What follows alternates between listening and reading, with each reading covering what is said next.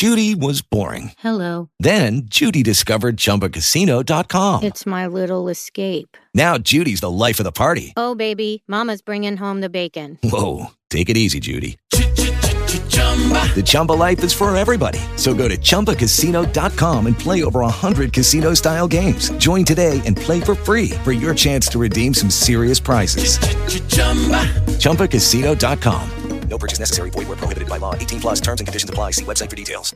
The Lord hath made. I will rejoice and exceedingly glad. I'll lift up mine eyes, which cometh my help. What cometh from the Lord, great God Almighty, that'll never fail. Can't help but tell what He's done for me. I lift my soul, gave the victory. Set my footsteps walking right, gave me eyes to see the light. This is the day that the Lord has made. This is the day that the Lord has made. I will rejoice, and exceedingly glad. I will lift mine eyes, which cometh my head. What cometh from the Lord, great God Almighty, that'll never fail. Let the heavens rejoice, and let the earth be glad. Let the hills sing forth, and let the sea roll by. Let the earth, let the sea, let the wind, and let the rain. Let the sun, let the moon, let the young, and let the old. Let the church rejoice, let the church rejoice, let the church rejoice and be exceedingly glad. This is the day that the Lord hath made. Let heaven, let earth, let the sea, let the wind, let the rain, let the sun, let the moon, let the young, let the old, let the church rejoice, let the church rejoice and be exceedingly glad. This is the day that the Lord hath made. That the Lord my God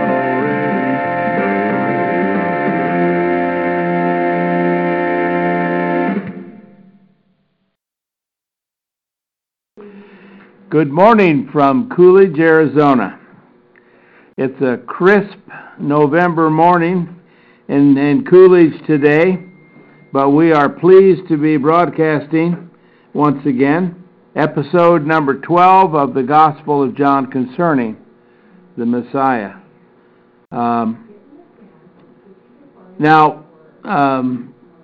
We really are so appreciative of all those that are tuning into this class, and both with us and with us via the internet and the mysterious waves that sometimes connect us. And we're so pleased to have you here. And this study in the Gospel of John, to me, is such a blessing because as I read it and reread it, I see things that I did not see many years ago. I don't believe I've really ever been in a study of this particular book in this way, but certainly many of the different areas of it. But what I'm trying to do is move through it in not a perfectly chronological way, because it doesn't say it's in perfect chronological order, but in a way that, as the way it's written, we certainly are moving from one place to the next. And this is all early in the ministry of Jesus, as we know. And his ministry began about 29 A.D., John about 6 months before, during the, and we know that because of the reign of Tiberius, I believe, it was the emperor at the time. His year was given in the Gospels. So we have a very clear understanding of the time frame, but not a day-by-day account. Much has been done in the way of trying to harmonize the Gospels to bring this into light, but even then we can't know for sure. Outside of things such as the time of the Passovers, those things that we really can date year by year, so we know when they occurred in way of a date, if it's the date we're looking for. So we're now reading in the 4th chapter and following the movements of Jesus and those that are with him. From Judea, as where he was before, his intention is to go again into Galilee. And he sets out on his way. But he must pass through Samaria on the trip that he is taking. And according to the scripture, we find him at what's known as Jacob's Well, well-known area for the Jewish people and even the Samaritans, near Shinar, Shakar, I believe it's better said. And that, according to the map that I have, if you're looking at Jerusalem where they were, and then as they traveled north a little ways to up on the Jordan, where they were baptizing and all. But now they're traveling up to Shakar, which is about, I would say, 30, maybe 35 miles north of Jerusalem. We think, well, that's not very far, but, well, remember now, they're walking, and they're doing things along the way. They're stopping, and they're resting, and they're eating, and they're doing all the things that this group is going to be doing. And now we find Jesus resting from their long walk that day. They've probably been walking about 6 hours or more, where we come to him in the 4th chapter.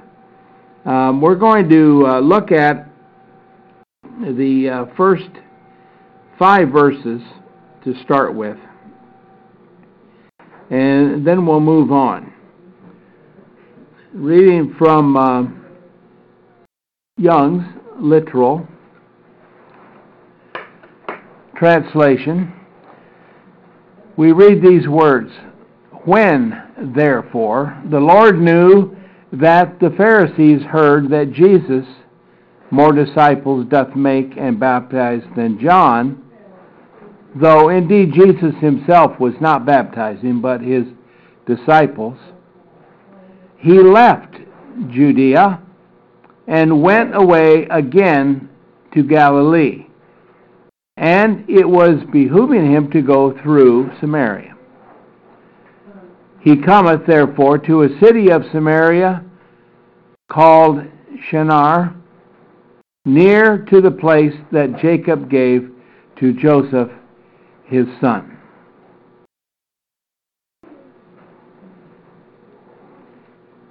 We're going to read verse 6 also. "And there was there a well of Jacob. Jesus therefore, having been weary from the journeying, was sitting thus on the well. It was as it were the 6th hour." Well, you know, there's something interesting in this that I don't know if I've ever even noticed before, but verse 1. Did Jesus, in having more people baptized by his disciples, make an impression on the Pharisees? And was that his intention, to show the Pharisees that more were coming to him? In other words, you know, John kept mentioning and talking about the preeminence of the one he had baptized. John made a point of it every time he spoke of him, always deferring to him. Well, now we see that it seems that even the people are going to him. And they were baptizing more than John and his group. Now, I don't know how big John's group was, but Jesus had quite a group with him. They could have baptized many people in a day's time. And Jesus, of course, would have been delivering the message of the nearness of the kingdom and things of this sort.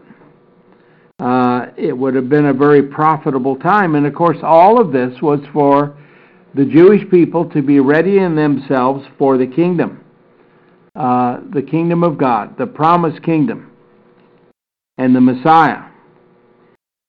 So I wonder, I think it's very possible that Jesus wanted the Pharisees to notice. Not saying the very words that they were challenging him to say, but showing them by the things that he said in his teachings, his actions, the miracles, if you will, all of these things, letting them make a decision. Who is this man? Jesus of Nazareth. I just think it's incredible. And of course, we'll find as when John starts speaking later on, that this was the intent. John has spoken in chapter 3 about the fact that he must become less and Jesus must become more. We've already went through that. That's just exactly what seems to be happening. And it would have caused quite a stir mentally for the rulers of the Jews at that time. The priests and the Pharisees, Sadducees even, although they weren't very interested in Messiah or anything else in a spiritual sense. So I think that's very interesting. Now, verses 4 and 5 give us the travel plans, the route of Jesus. We know that he was in Jerusalem, and then he went to be baptizing on the Jordan, and now he's traveled north clear to Sychar, which is about 35 miles north of Jerusalem. He's in Samaria, and these things all being right, the thing that we can ascertain from this, even the a reader in a cursory way is going to see that these things really have happened. These are real places, and indeed they are. One of the other things I looked up, every time I see this time, like the 6th hour given here in verse 6, where it says it was about the 6th hour. In other words, when Jesus was sitting on the well, it was about the 6th hour of the day. Now, we know in the world of the Jews, in the time period of that the day begins at 6 p.m. our time. Evening, twilight, sun is about to go down. Now, that's true. But as far as keeping track of the time during the daylight hours, they keep track of the time during the night and during the day. Now, the 6th hour of the daylight is, what do you suppose? About noon, right? About noon. So the 3rd hour would be, 9 o'clock in the morning. And as it goes on, we find this parts of the daylight hours being also spoken about during the crucifixion. So get that into your head, that the daylight hours, 1/12 of a daylight hour is 1 hour. So when it's the 6th hour, we're talking about noon in our terminology. It would have been about the time that they would have wanted to stop and take a rest and consider what the plans were for the day. But we find Jesus by himself. And as we read on here, we're going to find that, of course, the rest of them went into town to gather provisions, something to eat, and other things that were not privy to through the Scripture. So I like this because this is the kind of thing reading, because reading the Gospels, friends, is supposed to enlighten you to the life of Jesus of Nazareth, the ministry from his birth, the promise of his birth, all the way through to the ascension, when he, after his resurrection, he ascends into heaven where he has come from. Now, I think this is critical for us to understand, and that's why these Gospels are written in the way they are. I think we should move on then to verse 7 through 10. 7 through 10. And it says this: There cometh a woman out of Samaria to draw water. Jesus saith to her, Give me to drink. For his disciples were gone away to the city, that they may buy victuals, in other words, food and things. Verse 9, The Samaritan woman therefore saith to him, How dost thou, being a Jew, ask drink from me, being a Samaritan woman? For the Jews have no dealings with the Samaritans. In verse 10, Jesus answers and said to her, If thou hadst known the gift of God, and who it is who is saying to thee, Give me to drink, thou wouldest have asked him, and he would have given thee living water. Well, this encounter is turning very interesting to us, the reader, and of course to the Samaritan woman.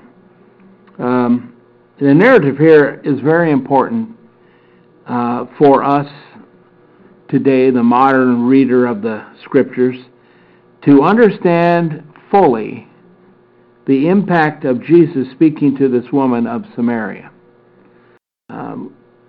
Unless we knew the history and the things even said here in the Scripture, we wouldn't have any idea why she would have replied the way that she did. Well, Jews did not speak, to our knowledge, they didn't associate with the Samaritan people. One Scripture talks about, or one illustration given here is, they wouldn't use the same implements, like something to drink from or anything to do with. Why is that? Because the Samaritans were considered to be unclean. The Jews wouldn't go into their home to eat. They wouldn't eat the food they prepared, things of that sort. As a matter of fact, the Jewish people felt that the Samaritans were no better than dogs, was a general thought. Now that sounds very, very bad, because in fact many of these people were Jewish descendants, but there was a lot of mixture of throughout the wars and all that went through that area. There was much inner marriage and that sort, but still they were they had a real understanding. And they were also expecting, believe it or not, the Messiah themselves. For that Jewish nature and character was still present even in Samaria at that time. So I think it's very important for us to understand, because you see, understanding this idea about the separation between the Jews, that is the covenant people of God, the rest of the world, and how the narrative of the Bible, Old Testament and New, how it's basically speaking to the covenant people of God. And yes, other groups, other nations are mentioned, but in whole, not in part, But actually, in whole, the Bible is speaking to the covenant people of God, and brings onto the scene the new covenant people of God in the New Testament, but they're prophesied in the Old, especially in Isaiah, clearly. So it gives us an idea, an understanding. That's how we can see the books, I think, of probably Daniel and Revelation, bringing this out very clearly. Daniel very clearly speaking of his people, the Jews, but Revelation. Most of the world has Revelation speaking about what they would consider the modern or people even yet to come. But that's not how it's written. That's not how the grammar and everything within it's speaking to the time that it was written, to the people that were living then. And within just a few years, 7 years to be, 7 or 8 years to be to the most, all that's written in Revelation would have come to pass in the days, in that time period between around 62 and 70 A.D. And we believe that the Revelation was in the hands of the church about 62 A.D. or maybe a little before. So, with that, when we look at this situation of Jesus and the Samaritan woman, I've always wondered about the attitude of this woman. Did she say these things? I mean, what was the tone of her voice? Because being a Samaritan, she probably really didn't appreciate the actions of the Jews and how they felt about her. And yet, she seems to be just doing this matter-of-factly. Like this is how it is, and that's the way it's going to be. Jews don't deal with Samaritans. And as a matter of fact, men didn't speak to women, typically, unless their husbands or their fathers were present. So this whole account, Jesus steps completely out of the norm in speaking to this woman, and I think that's incredible. But he wanted to get her attention.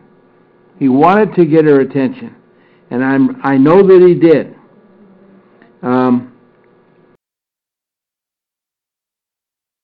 So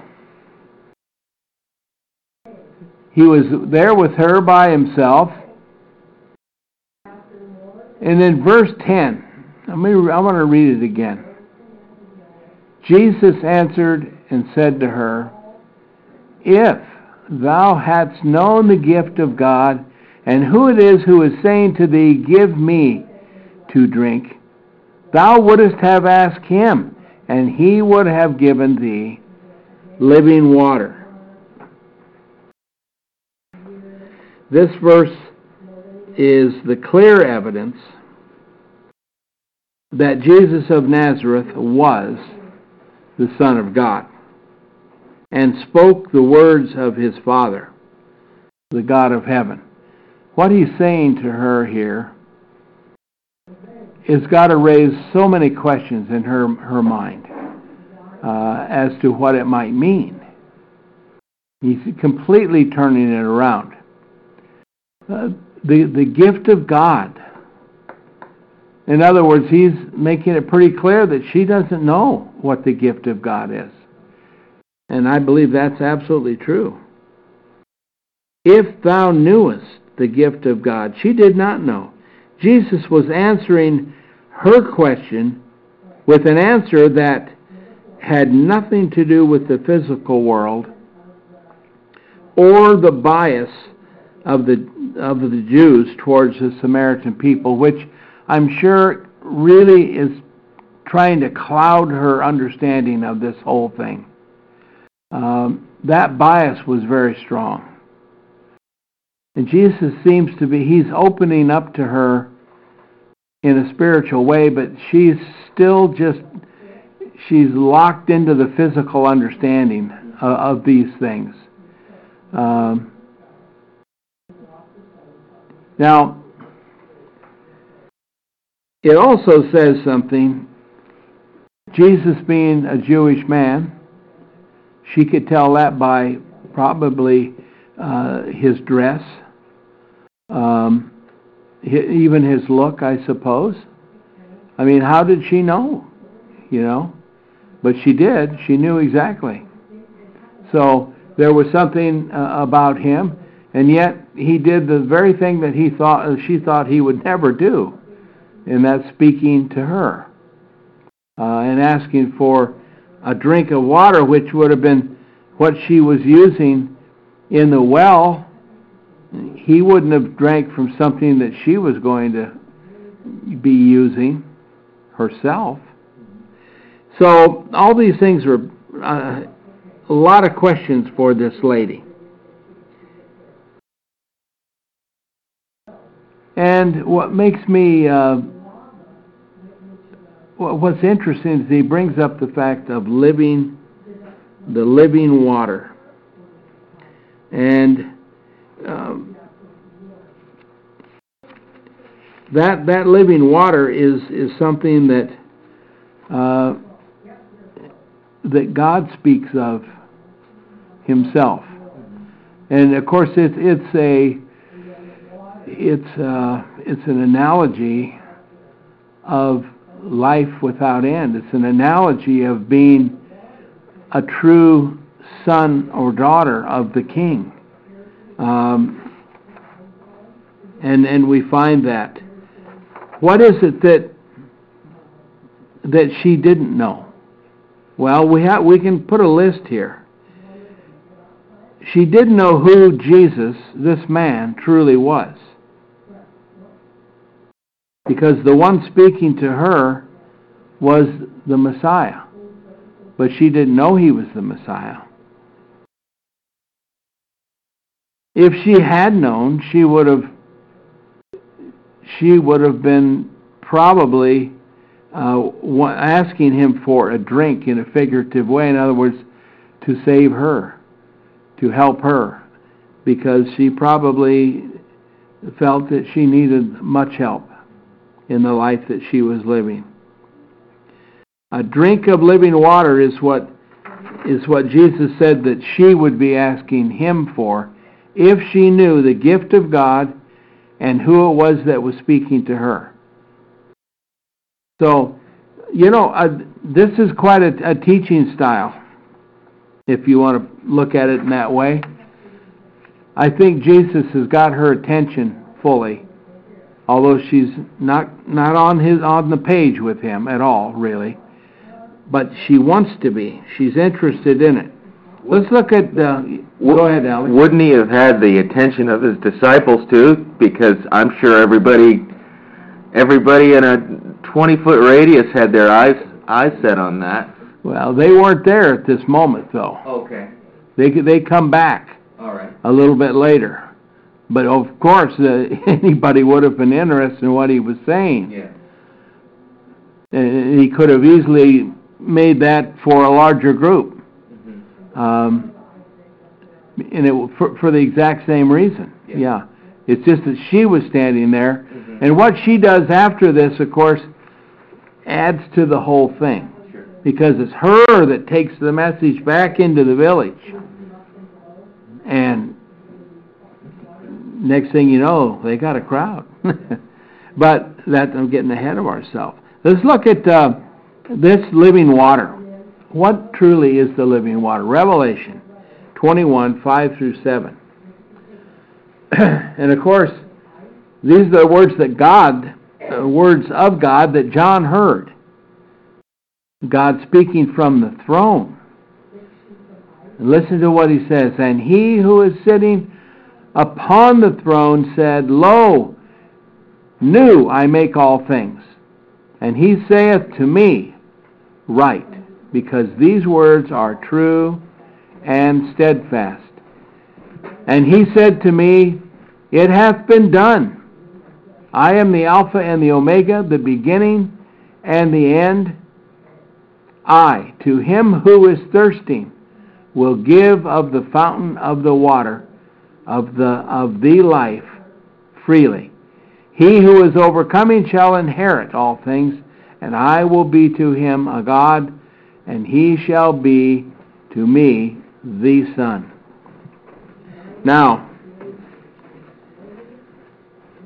God is saying these things after all that has transpired in Revelation, such as the destruction of Israel, destruction of Jerusalem, destruction of the temple,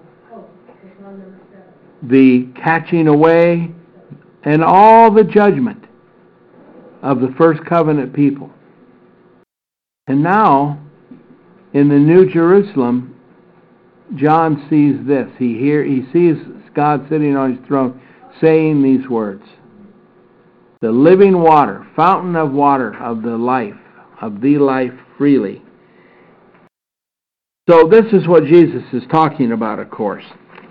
Which we have coming out of the tree of life and the... That's right. All things to do with that. That's right. All of that. Healing of the nations. Remember, we're talking about life without end. We're talking about living water. Everything's living in heaven. There is no death. There's no tears. There's no evil, no sin. And, of course, this in the mind of any person is where they want to be. But there's much to do before that day occurs. So Jesus brings it to this point with her. How long did she think about it before she responded? I don't know. I don't know how long it took, but I got kind of a feeling she might have started speaking pretty soon because of the things that she says. And I think it's interesting. Verse 11. Verse 11, the woman saith to him, Sir, thou hast not even a vessel to draw with, and the well is deep. Whence, then, hast thou the living water? This woman was intelligent because she is dealing with her confusion, her lack of understanding, her concern with the whole situation in a way I think that's it's a real attribute to her. I think it's also just a little bit on the snarky side. She doesn't see any way that anything he said can actually happen. And she still doesn't know why he'd be talking to her. The woman, after hearing the profound words of Jesus, returns to the physical realm immediately.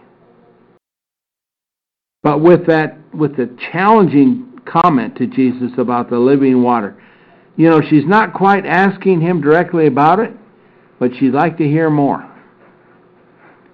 I'm pretty sure of that. She wants to hear more. How are you going to retrieve that water? And all the questions. I just think it's incredible. But, in all of this, Jesus always says the right thing next. It may not be the response that a person would expect, but it's really the response that they need. I think that's the difference. Now, I wish I could respond to every question the way that Jesus can. But you see, he's not carrying around any baggage either. But as we read on, we're going to see, because she's not quite done talking yet. She's trying to qualify the person that's speaking to her. Because it seems that he's saying things that are very lofty, and she's not really sure of the whole situation, and I don't think anybody would have been. But the living water, she's not, I think she's, like anyone else, she's very interested in living water, because that's water that brings life.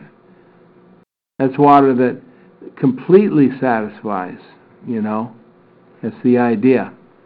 So, as we look at verses 12 through 15, let's be thinking about this.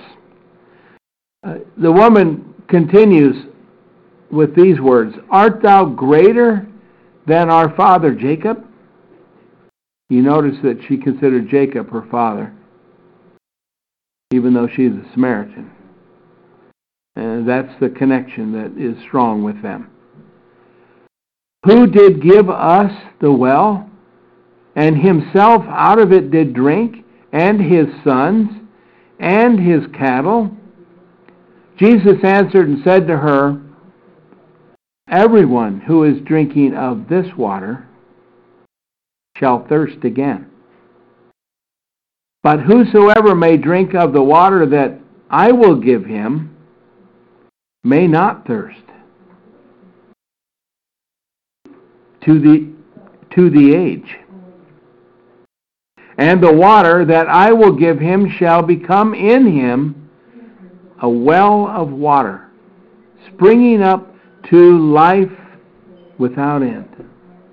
Age during. The woman saith unto him, "Sir, give me this water, that I may not thirst, nor come hither to draw." Well, Jesus has opened the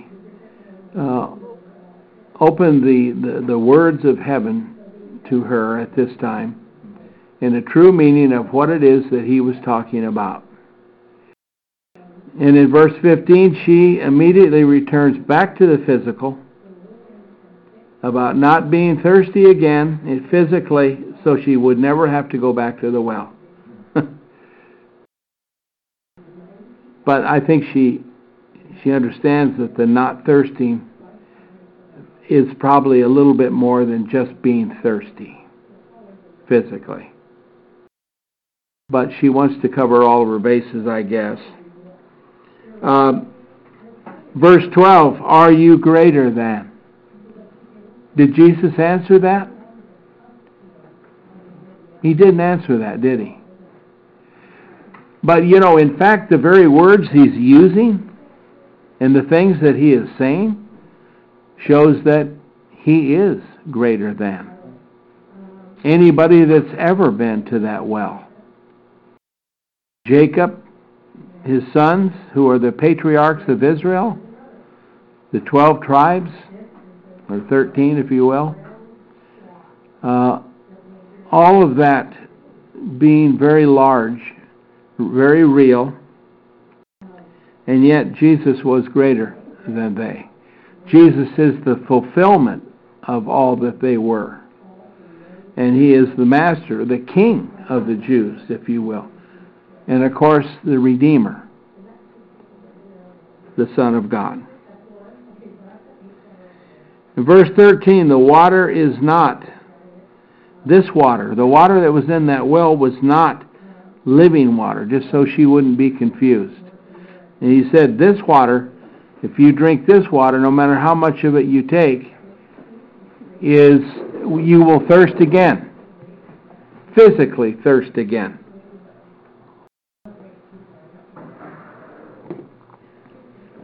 And that, of course, is the clarification between living water and the water in the well. They're both necessary. That water in the well was necessary for physical life, for them to live. They needed that in a physical way. But they would need it on a regular basis. It would be a constant need. They would thirst again. But verse 14 says, "But whoever may drink of the water that I will give him may not thirst. And the water that I will give him shall become in him a well of water, springing up to life without end." So the living water is water that is not found in that well. But it is the water that, what did Jesus say? That I will give him. So that water comes through this one that the lady, the woman at the well, the Samaritan woman, is talking to. It's very clear. He is the one. He is the source of the water. And as we find in Revelation, John heard the Father sitting on the throne say, "Come to me for the living water." And in those that he gives it to, they are the well for others. That's right. So, she desired the living water. All people would. But still thinking in physical terms, she was. Because in verse 15, even though, and she's very bold in her response to Jesus every time he speaks. She has something to say. You know, she wants, "Give me this water, that I may not thirst," but then she follows it with the physical understanding of the water he's talking about. That's how I see it, at least. So, I think that's interesting. Now, this is all Jesus says about the water at this moment, because I think Jesus knows where he's at. But in verse 16, he says this to her.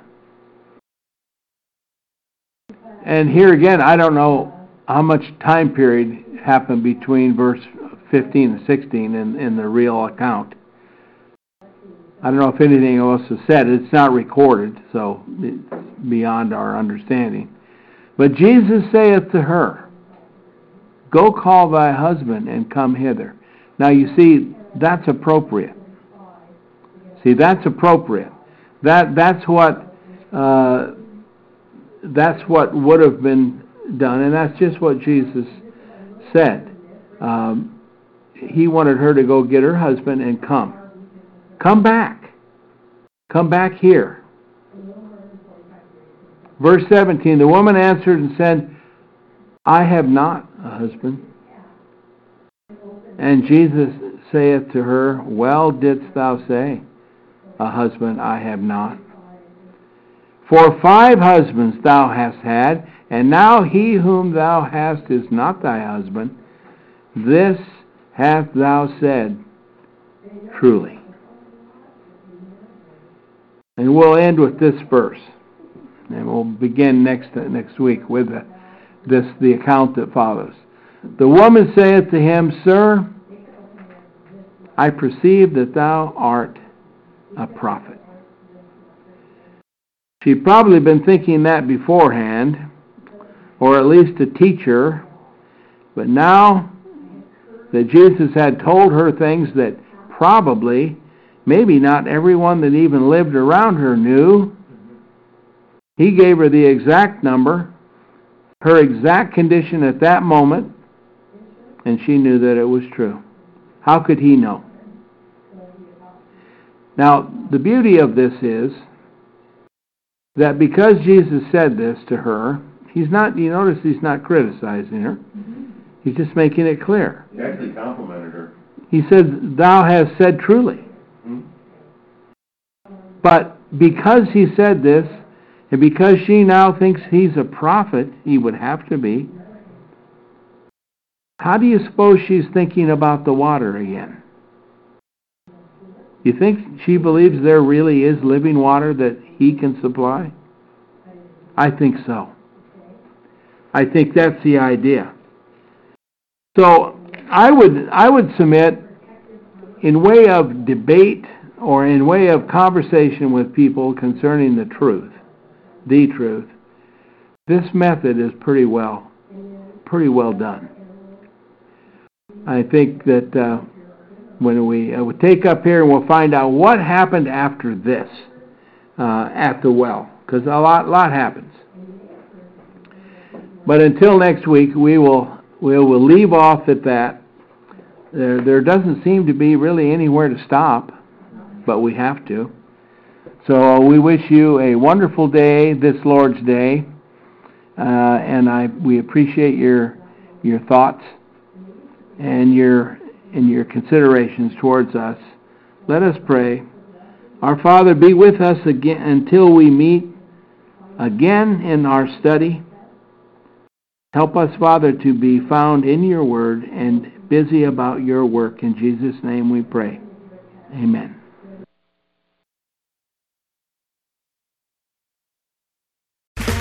Okay, round 2. Name something that's not boring. A laundry? Ooh, a book club. Computer solitaire, huh?